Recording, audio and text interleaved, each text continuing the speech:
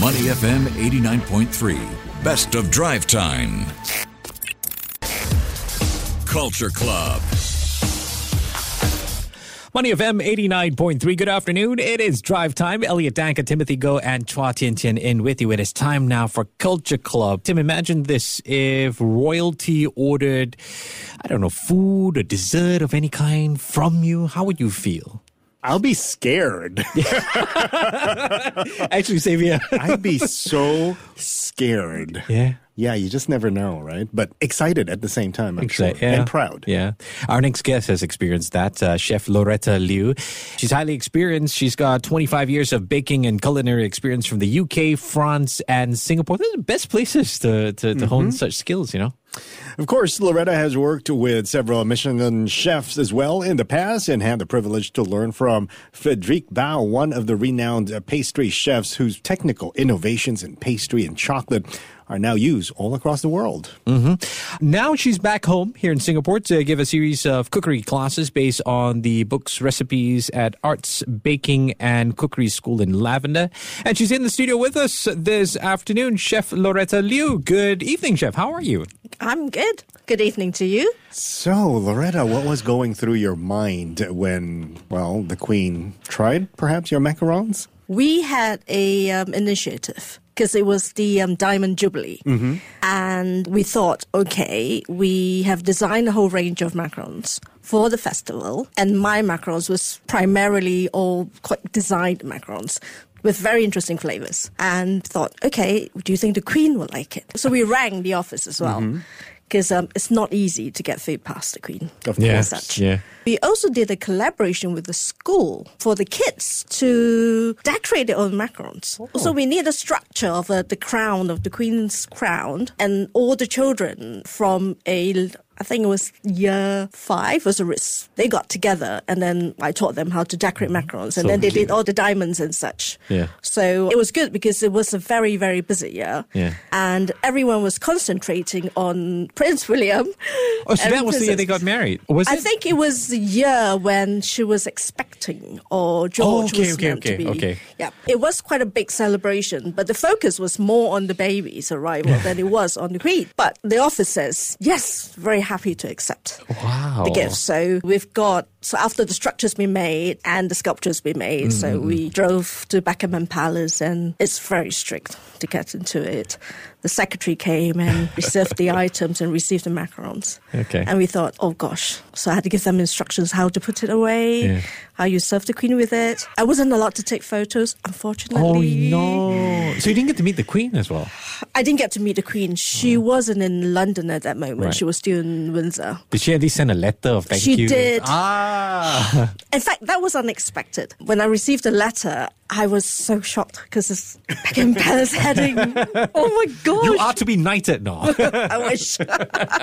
Wow, what an amazing experience. It was really quite fun. And it was interesting to be part of the British culture, right. You know, and also monarchy is quite interesting because there's always the ones that says we can do without them, and I go, I'm a foreigner, I think you should have them. But how did it make you feel, though, knowing that the late Queen had tasted your cooking, your baking? I was very happy because it's one of those things. She's not really adventurous with food. Okay. Yeah, she likes some of the things that she likes. So they're quite careful on what they would accept from her. And it has to go through quite a few processes. So the answers didn't come through quite quickly. So by which point we received, yes, you can send her the products. It was like a week or two later. So we were all jumping for joy. Wow. So I've got a very typical Singaporean question. So now that's in your resume, right? The Queen has tasted your baking. Does that help business? Like you can go around and say, the Queen tasted my macarons before, no? So I didn't use certificate of approval. I didn't really utilize that. I kept quiet about that, actually. Right. And I think I talked more about it after I've closed the business just before COVID. Tell us a little bit about that. What happened there? I think just before COVID, we had Brexit. And after Brexit, there were lots of shifting around in the market. And where we were based was a lot of expats, and a lot of my regulars were leaving and things. And I felt it was a bit of darkness, and I thought, I can't see light at the end of the tunnel. And I thought, I'm just going to close this. So I did close the business. Fortunately, I did, because COVID came in, and right now it's still recovery time. It's going to take quite a long recovery time. In London, it's going to take much longer than it does Singapore. They're expecting something like a 2 years worth of inflation, possibly recession. Yeah, because my electricity bill has gone up like 300 over times. Wow. I mean, it's like from 60 to 300. It's ridiculous within a month. Pounds you're talking about. We're talking about pounds. Wow. Yeah. That's a lot So of my money. husband's like, okay, this month, nighttime usage, daytime usage. And I went, okay, because we have this system where there's a discount rate for 8 hours of the day. And we went, okay, we're using it at nighttime. I said, I'll wake up and I'll work the night hours. Wow. In Singapore, we got USafe voucher, so that's always nice.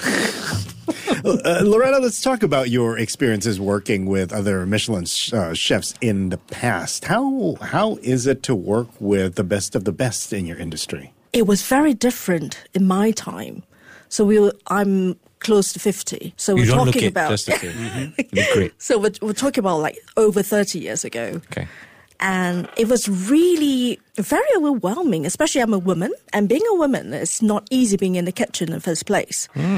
It's a very, very tough industry. And Singapore is not too bad. The hours are still regulated. But when I was in Europe, the hours are very, very long. So I would start 7 in the morning. I'd be finishing after cleaning the kitchen at 11 at night. Well, fortunately, we don't have a 6 day week. So it was 5 day week. So it's not too bad in terms of I get to rest 2 days a week. Sure. But I think what's good is the produce are really fresh. Okay. And it's the produce that inspires you. And also the philosophy on the chef that you're with. And some chefs are really quite regimented. And some chefs are really creative. Anything goes in a day. And what you get today might be slightly different tomorrow, because his mind just goes, oh, I don't like this design today. And he's inspired to do something different. So you learn a lot from very, very good chefs. I think what's good about Western culinary is they're very open to sharing and teaching. Oh. And it's very different from Chinese kitchen. Okay. It's really about who you know and are you in the right clan or and such. So the Chinese chefs are not as open to teaching and guiding as the Western chefs are. Wonder if that's down to like Asian parents not wanting to share grandmother's recipe. I just remembered how my grandparents, they were bakers. Yeah. And throughout the business, I think it was 30, 40 years when they were running their bakery, none of the staff knew what went into each food. They just come in the morning, measure everything, and just go mix it and make whatever pastry. Wow. So I guess it's the same where you're coming from. Asians don't like to share It's a very family protected secrets. recipes, yes. Yes. So to this day, we don't know. So we can't revive the business of my grandparents. Yeah, I think that's definitely it's very unfortunate. Whereas Western cooking techniques are taught. Yeah. But then obviously you develop your own style, your own taste, and then it becomes part of what you want. And so my cooking has evolved quite a bit from how I started to where I am now. And I love exploring with fresh produce, obviously. Don't we all? Coming back to Singapore just this week or two, I noticed a lot of food in Singapore is a lot saltier and sweeter than I remembered. But it probably has always been, but I'm just not used to eating that anymore. And my own cooking, I don't really use sugar as such. I tend to use like honey as a replacement. But if you use good honey, it's not really very sweet. Yeah. So it's all depending on how you replace some ingredients and you enrich the flavor and you enrich the nutrition value of the dish as well. So everything I do, I have to have a seed or nuts. So because that will add elements and nutrition value to the dish. So it creates textures as well. So it's beyond just sesame seeds, basically. That's fascinating. I do wonder, with these rich experiences that you talk about, how does it affect you or how does it shape you as you move from chef to author, chef to teacher? I ran a cookery school when I was in UK for about 7 years, and I taught over 10,000 students. There was a lot of students that came through my cookery school. It's very interesting because I've always been quite strict in the kitchen.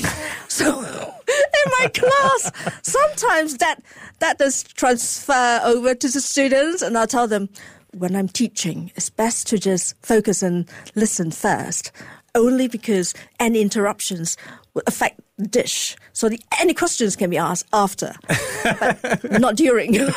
She is the typical Asian chef teacher that you were just talking about earlier.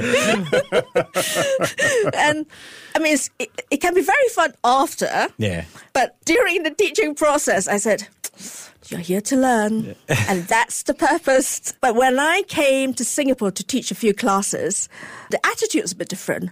So I've been told, you have to be a bit more responsive to all their questions midway. And I go, okay, I will adapt. It's a generational thing as well. I guess younger people, they have more questions maybe. Yeah, I think it's the generation of wanting instant answers as well. Yeah. You remember the days when we need an answer. Sometimes we need to go to the library to do our research. Yeah. It's not so anymore, is it? You go through the internet and that's it. So there isn't, the waiting game is no longer something they learn. Yeah. I have to tell that to my son. You need to learn to get bored, John. That's true. Yes, learn how to enjoy boredom and use your head to be creative when you're bored. Right? That's a good way of putting it. I think a lot of recipes probably come to your head as well when you are bored. It does, because that's when your creative juice starts developing its own thinking, and we're no longer occupied by interference or things that we're chasing after all the time. Smartphones. Exactly. Loretta, let's talk about your inspiration for your book. It's called Bao Asian Style Buns, Dim Sum, and More from Your Bamboo Steamer. What's the inspiration? The bamboo steamer? Bamboo steamer, yes. I thought so. Yes. Bao is a marketing name. Really? Well, I think in order to, the book industry is no longer as profitable as it was ages ago, because everyone's going online, and who really buys a cookbook these days? In order for you to sell a book, your book cover has to attract the attention within 5 seconds. Mm-hmm. Oh, okay. So if you can't capture that in 5 seconds, then you lose your potential customer. So the title of the book is important, obviously, and the design of the cover page is important. Content after. And I think in UK, Bao is really becoming very popular. I think it's after COVID, everyone is shifting their attention away from eating out and a lot more cooking at home and also eating healthily. And I think that really helps with the sales of books these days. So we wanted to create a book that allows people to cook without, the thing I love about steaming is, you don't have to clean so much after cooking. Oh my goodness. I have to wash and clean my splash wall and my extractor fan every time after cooking on the day of steaming. And I go, oh, that's it. Stress-free, not much to clean. And it's really tasty as well. I mean, air fryer is a new thing, but steamer is another way. Air fryer is not really effective though, don't you think? I'm not a big fan of air fryer. Me neither. It's just a mini oven to me. So it's like a little toaster. That's true. Yeah. Loretta, we got time for just one very quick question.